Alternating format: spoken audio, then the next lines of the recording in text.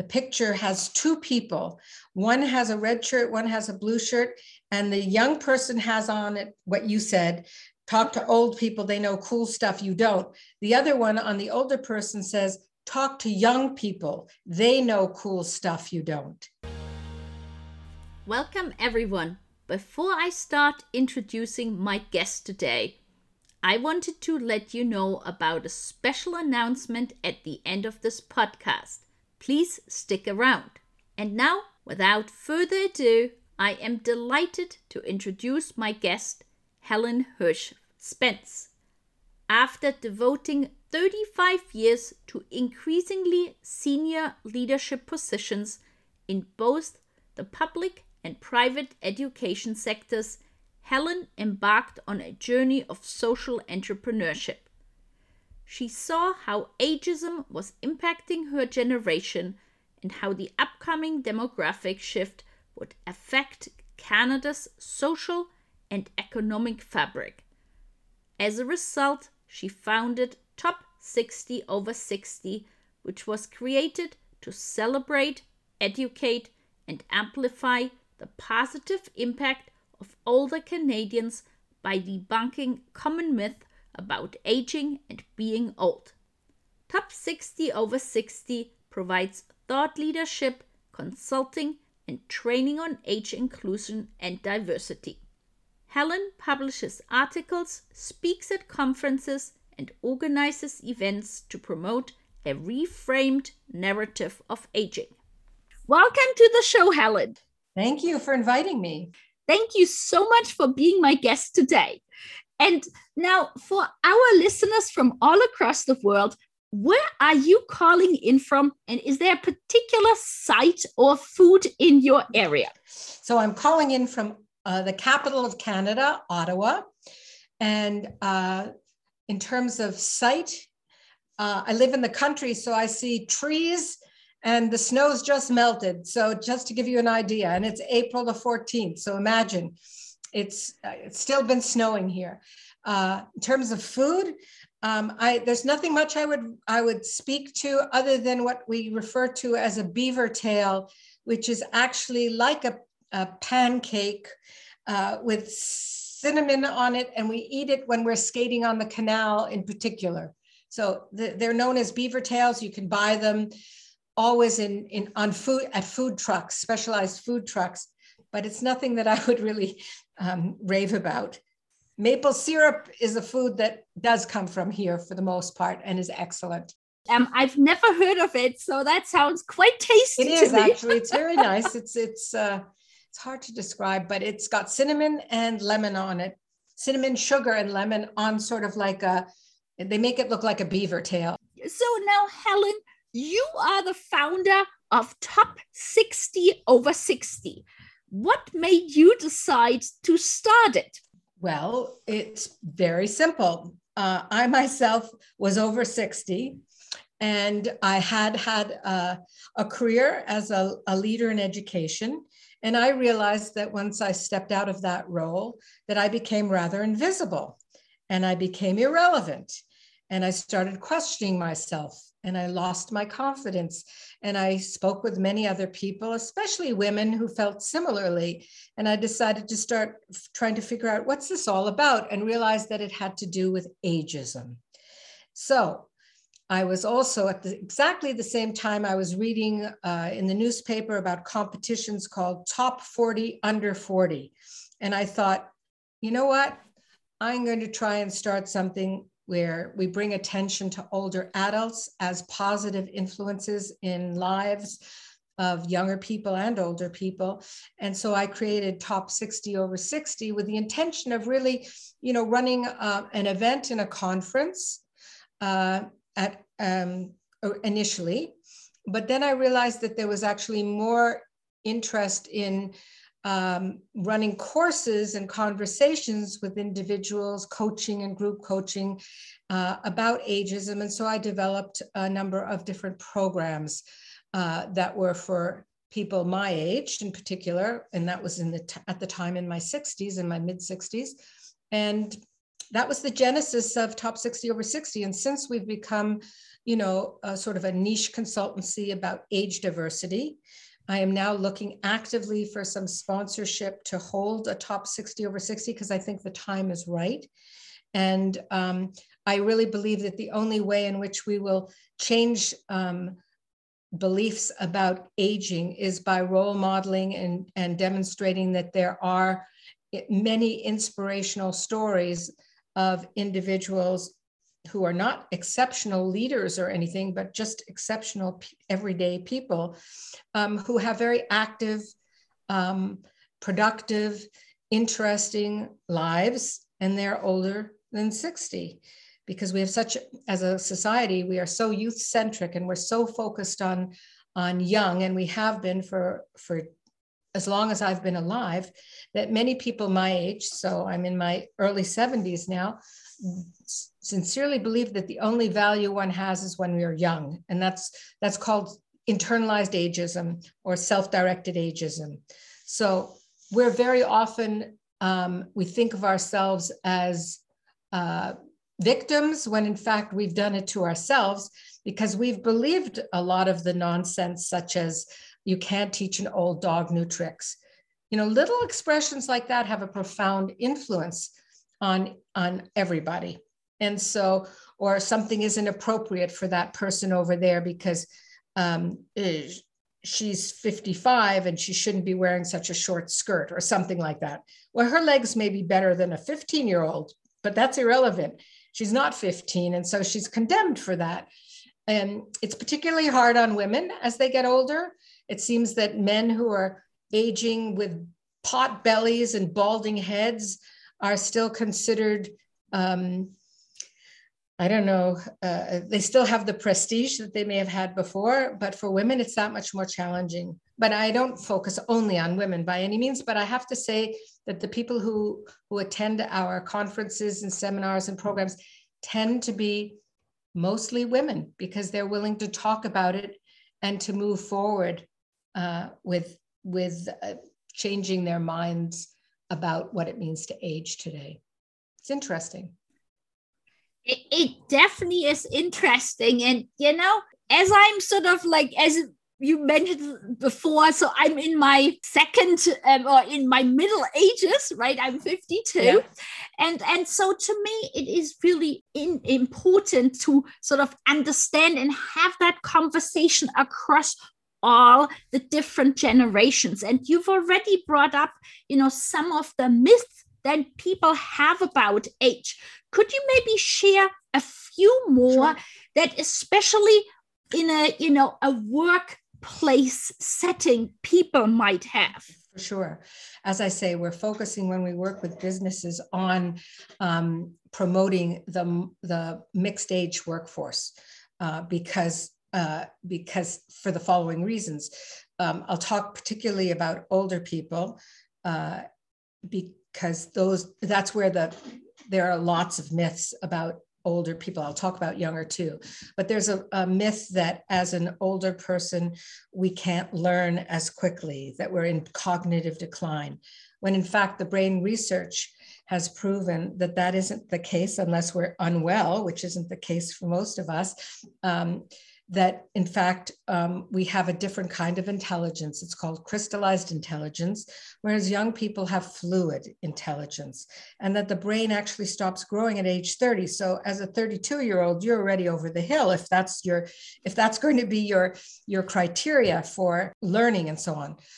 It's different types of intelligence. And as you get older, you've got the experience that you can add to the knowledge and the skills that you have. So it's, again, another layer. And therefore, if you can combine those two intelligence together in a workforce, you've got a phenomenal opportunity to be productive. So what they have found with older generations back in the workforce or staying in the workforce, that it actually increases the retention of all employees, because there's a transfer of information and corporate knowledge. So it's like mentoring, informal or formal. The belief that older people get sick and take more sick leave or are going to be on long-term disability has been disproven in the research as well. In fact, older individuals take less sick leave than young people. So that again is role modeling for others. There's also a myth about tech savviness, when in fact it's been again proven that, you know, most older people have the technological skills that you need to be in a workforce. And because technology is changing so quickly, everybody has to upskill every 2 years, 2.5 years. But the difference is that businesses and companies often don't invest in their older workers because they assume, wrongly for a greater part, that they are going to retire or that they can't learn. So they aren't being promoted, they aren't being encouraged, and they aren't being given the same opportunities oftentimes than younger people. There's a belief about entrepreneurship that, you know, when you get older, you can't start something new. Well, there's really no expiry date on productivity and innovation. In fact, it's again, a myth that you aren't as creative and innovative as you get older. It's quite the contrary. You're more innovative and creative. But Kaufman Foundation and other organizations have shown that the most successful entrepreneurs are those who are over the age of 55. And it makes sense when you think about it, because they have knowledge, skill, life experience, networks, perhaps some financial security. So in my estimation, the best type of entrepreneurial activity would be when you mix the generations, which is what I hope to encourage as much as possible whenever I think about it. When I say entrepreneurship, I'm not just talking about starting your own business. It can be intrapreneurship within an organization or corporation, that people take initiative to look at products or manufacturing or doing things, services differently, you know? So those are some of the common myths that are unfortunately appropriated to being older. And on converse, ageism goes both ways. Young people are often denied the potential of taking on leadership roles because people think, well, they're simply too young to be a leader in such a way. So it works both ways, and it's very individual. Many younger people are wiser than many older people I know, but it takes, I think, training and understanding for everyone to get over those stereotypes about different generations in order to work effectively together. And there has to be a will to do so. I mean, we've known throughout history, older people have always said it was better in the olden days, right? It's an easy refrain, that we can go back to. And everybody thinks the same, but it's not true. And we all know it's not true. It's just different. So we need to welcome those different perspectives, incorporate them into what we're doing, and make the best of those relationships for the sake of the businesses or the companies that we work with. As you just said, it's like taking the best of, everybody's, generational experience, maybe attitude, and reduce stereotypes. And I'm a big fan of flexible work. Mm-hmm. And one of the aspects there is job sharing. And often the intergenerational job sharing, to me, is a perfect way to incorporate what you have just said. So I think there is so much that both, or not just the youngest and the oldest generation, but really any generation can learn from each other. Yeah, I mean, I have to say, so I don't know if you know my background, but I was a high school principal and I had mistress in girls' schools. So I've been in schools my entire life. I mean, I just stopped being in schools recently, but I'm now online in school. But the point is that I always worked with young people and I worked with my staff. And as I got older, the staff would get younger than me, but my students were always the same age. They have been the most positive influence in my life. If it weren't for one of my former students, I wouldn't have known anything about social entrepreneurship. I learned from her. I visited her one day in Toronto. I live in Ottawa, so that's 6 hours away, 5-6 hours away. I visited her, we talked, and she brought me to the Center for Social Innovation, which I didn't know it existed. And so she introduced me to an area that I had never even been exposed to. And because of that, I started doing what I'm doing now, and which I've been busy with for the last 8 years. So I've always been open to those kinds of relationships. And I can honestly say with an intern that we've had for the last 4 months with Top 60, her name is Solange. She's a student at Queen's University in a business master's program. I'm learning as much from her as she probably is learning from me, if not more, because she's taken the courses that I never took. And so she's helping me and, with the business. One of my sons was showing me something about, Reddit, like there was this recent, I guess you want to call it competition where it's, Reddit place where you had literally people from all over the world putting together a communal art, and it was for April Fool's Days, and I think it went over 3 or 4 days. But what I found most fascinating was that it was literally this international community, how they would coordinate, because you could only put like 1 pixel every, I guess, 5 minutes. So they coordinated with people all around the world how to recreate famous pictures, how to, make some cartoon character or whatever it was. And it only worked because they had that community, because one person alone, it would have taken them forever. So I just thought it was fascinating. And what it made me realize is if my son hadn't pointed that out, that would have been something I just would have had no idea. And so to your point, I think it is so important to learn from everybody, really. Yeah. I think also that one of the things is that, the pandemic has facilitated has been more of this global reach and the opportunity to collaborate across cultures, ages, and so on. Not that it necessarily happens, but I think the key ingredient is that you have to be curious and you have to also want to learn.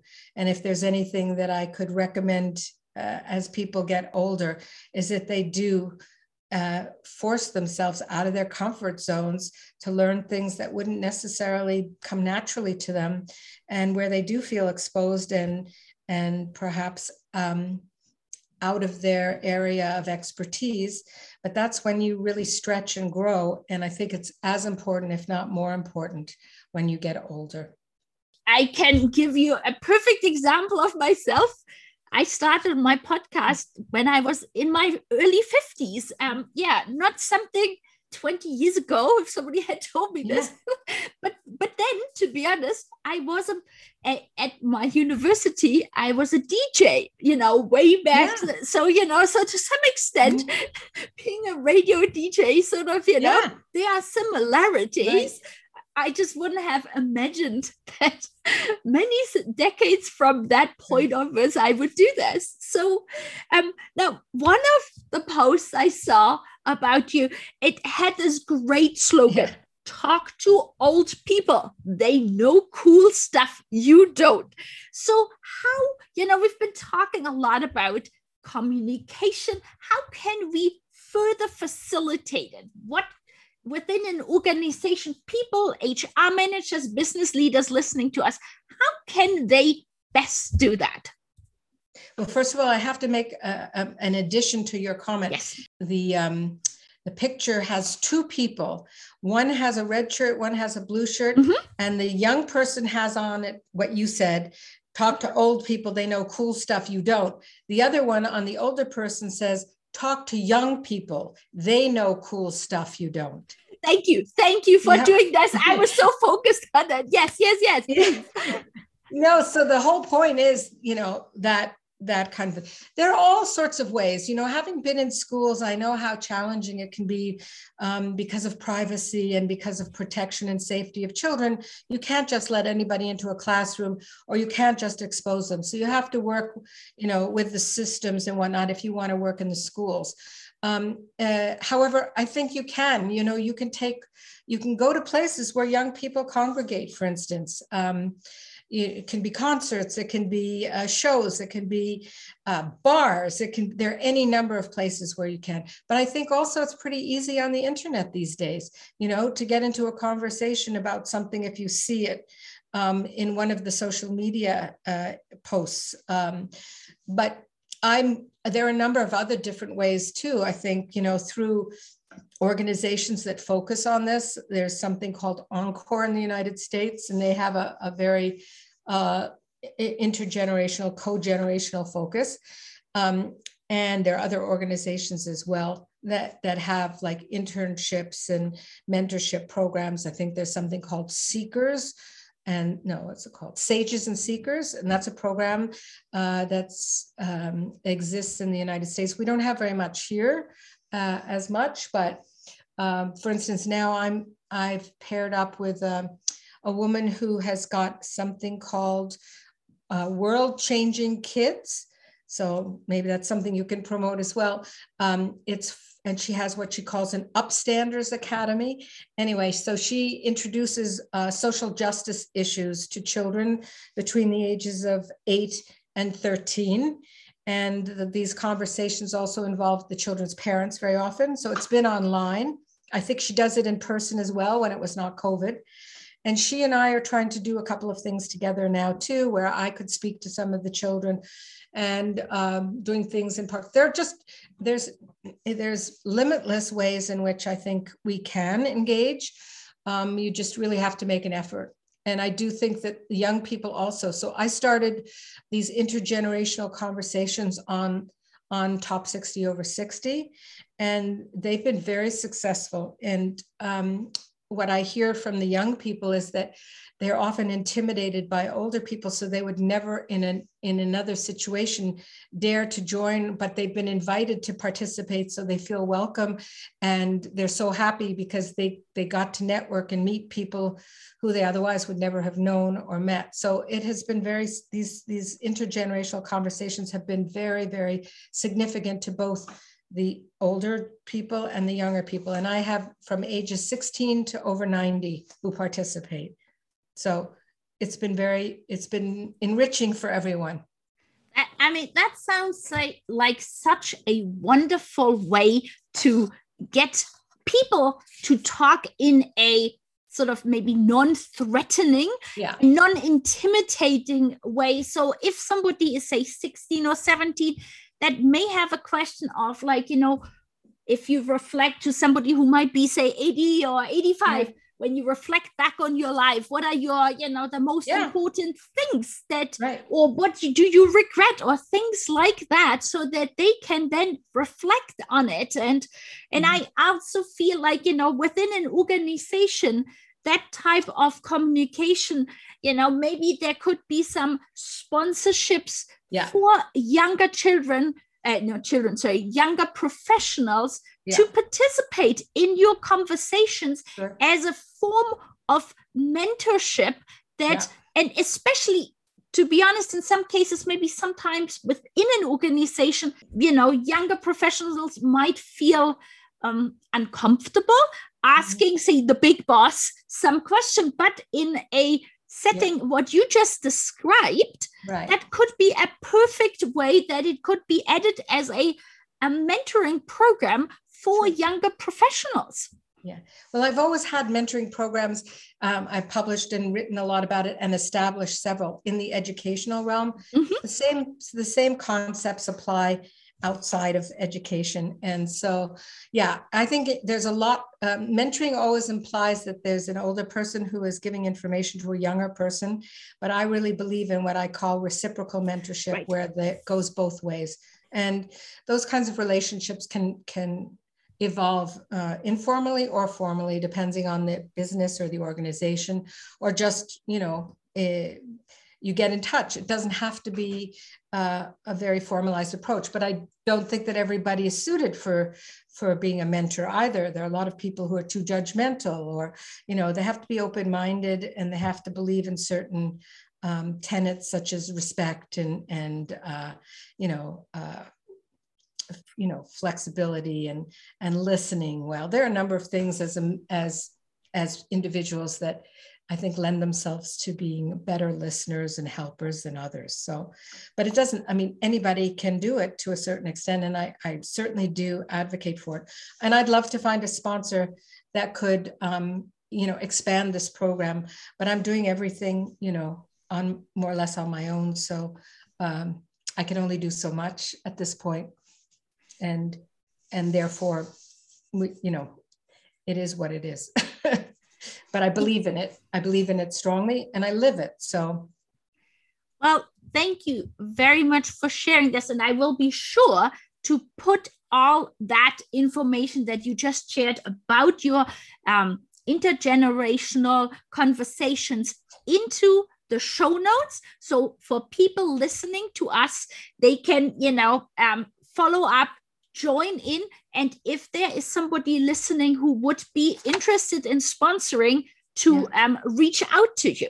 That'd be great. So right now, well, I'll give you the link as well after the show. So, okay. Yes. Yeah. Yes. So, and now, one of the things which I find so interesting when we talk about younger generations, there is very much the need for purpose in their work. So I listened in my research for our conversation today to an interview about, that you gave. And I thought it was so interesting. You're talking about the importance of purpose for older generations. So could you share a bit more about it and how, across generations, there are many more similarities than one might think at first sight? So I think that's one of the places where I think there's a huge intersection between older generations, whether it's boomers, the silent generation, Gen X, and younger generations. The younger ones, like your son, has been raised with social justice issues at the forefront. They've lived through now a terrible situation with the pandemic. They're seeing a war in the Ukraine. They've probably seen their parents perhaps go through housing issues and all sorts of things. They've had a tougher life than I did growing up post Second World War. But what's clear to me is that we were the disruptors once upon a time in the 60s and 70s. And now in our 60s and 70s, what we want to do is leave a legacy of a better world for the children, for future generations, because we also know that we contributed enormously to the destruction of the environment in which we live, not purposefully by any means, but because we didn't know, and because capitalism reigned supreme. And I think that today, and there's evidence to show that as you get older, there are certain characteristics that are going to extend one's life, so to speak, if you have meaning and purpose in your life. And people are beginning to recognize that. So retirement is, in my opinion, a notion of the past. People may, so to speak, stop working in their primary career, but most people who are thoughtful and thinking and are, in some way intellectually curious or active, they want to do something else, whether it's volunteer or whether it's paid employment. And that usually has to do with something that's related to meaningful contribution or purpose. So they found that if people do have purpose, they tend to live something like 7.5 years longer. And that has to do with positive thinking as well as mindset, positive mindset about aging. There's lots that's been written about now. I think Becca Levy she just came out with a new book. Her research, I can't tell you the name of it right now, but it just came out. And it's all about what you think about growing older and how it impacts your life as you grow older, whether you're healthier, whether you live as long, and so on. But she has proven time and again how positive reflections about getting older are going to be useful. And so much of that has to do with purpose. And younger people, now we hear millennials and Gen Z and, are interested in work that fulfills them, which is different words for meaningful purpose. So we all have that in common. Everybody actually really wants that. I think the younger people are less interested in the values of extreme consumerism, which we unfortunately got too heavily involved in, and probably think a lot more about, waste and what we're wearing and how often you can wear it, or, not just throw away things. I think a lot of things are going to change with these younger people. I think we're going to go back to, more sustainable cooking, like not always buying processed food. I think we're going to raise our own food more have more backyard chickens. I really think there'll be a movement to be more self-sufficient, because we found through the pandemic and the global realities that we can't rely on others to sustain us in the same way. So, and young people are growing up with that reality, which we didn't, So I think there's a lot of convergence of thinking and wanting to do something better for the future. Yeah, it's so interesting that the pandemic, to your point, I feel has focused or emphasized the local aspects of somebody's life. And while there is, on the one hand, because of technology, the global, communication available through Zoom and all of these other programs, but by the same token, where do I live? What is it that to your point, can grow in the backyard that will survive? And so I think it's definitely a huge change. And so, one of the things I also wanted to talk with you, and we've talked a little bit about before, was the flexible work aspect. And as you said, the retirement per se may not be continuing in the current form because people get older and ultimately would like to contribute more. So do you have any thoughts or ideas? Like, I obviously love job sharing to have that reverse mentoring, or in general,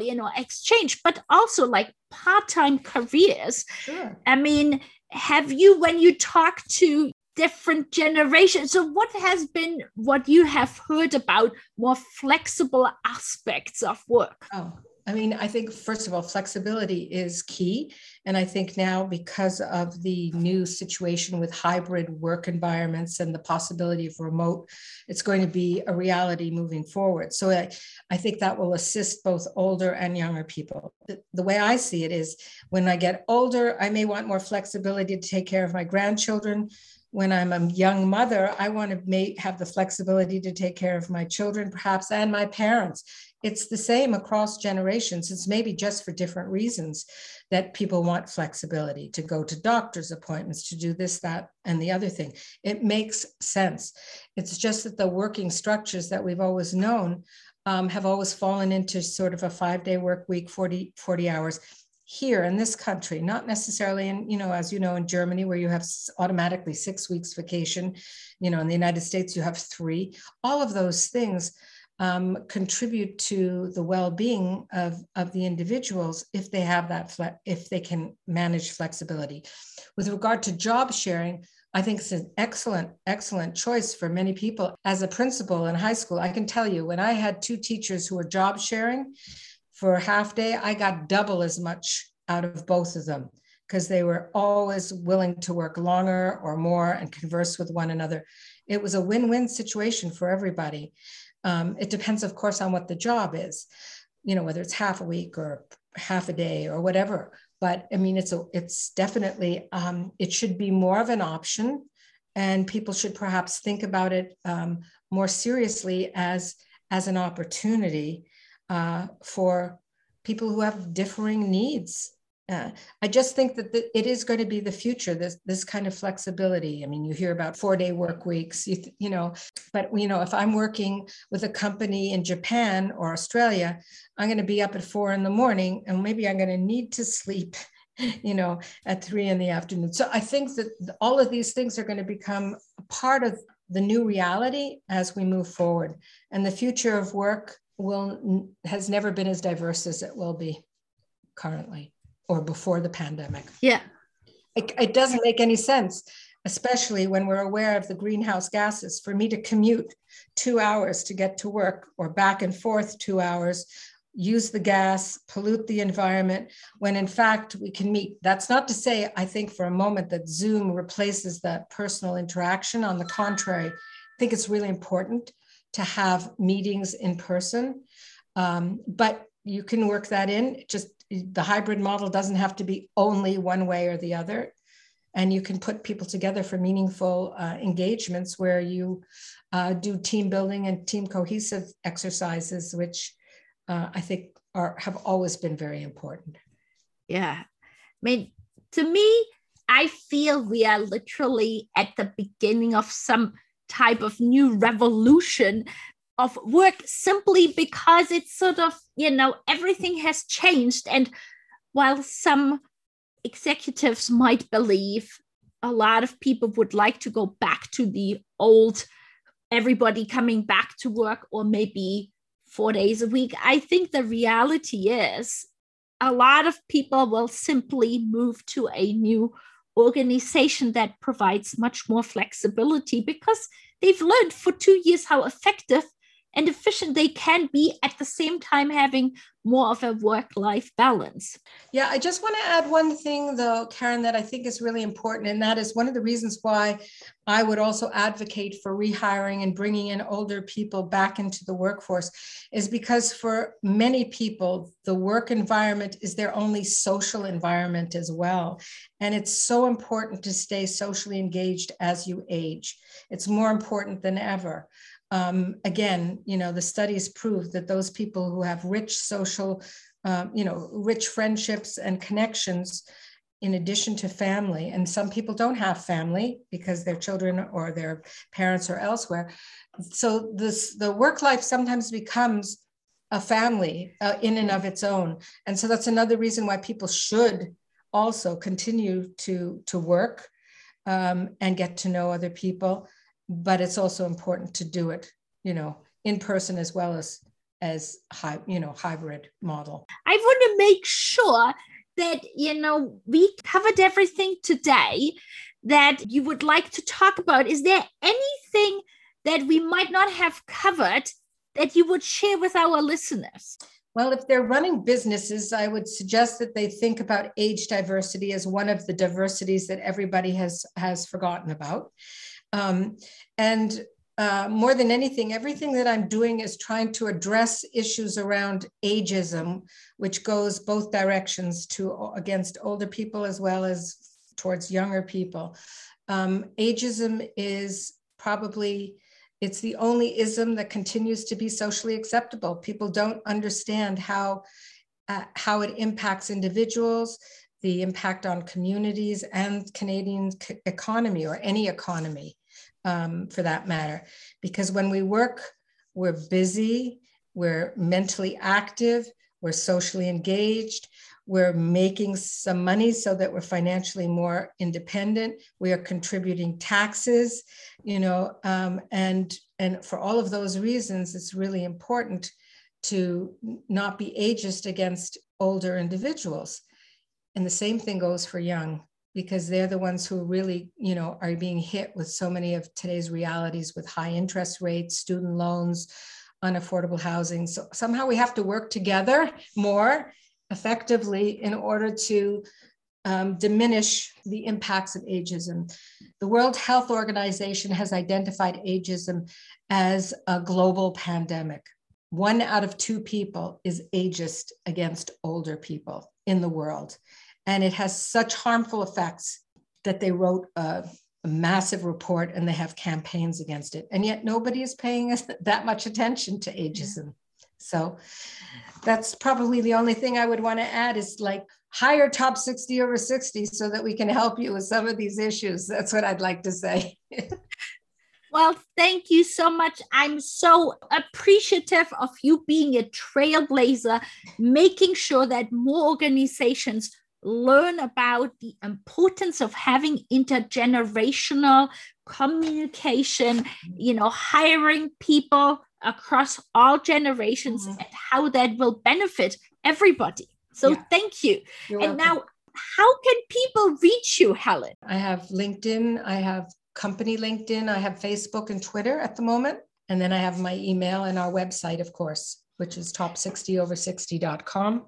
All written out. And so I will be sure to put it into the show notes so people can reach out to you and learn more about all, the different ways you are helping organizations and bringing more people together so they can learn about it. Thank you very much, Karen. And let me know how I can help you as well. Thank you so much, Helen. You're welcome. I really enjoyed the conversation with Helen. And as a summary, we spoke today about Helen's organization, Top 60 Over 60. She gave the background of how she started her organization. She shared many myths about age. She was telling us that everybody has to upskill nowadays every 2 years or so. So in a way, that's perfect, as older and younger professionals have to do it. We also talked about the importance of reciprocal mentorship, and that unlike what some people might think, younger and older professionals have a lot more in common because, for example, they both really focus on purpose. We spoke about the importance of flexibility, again, for all types of generations.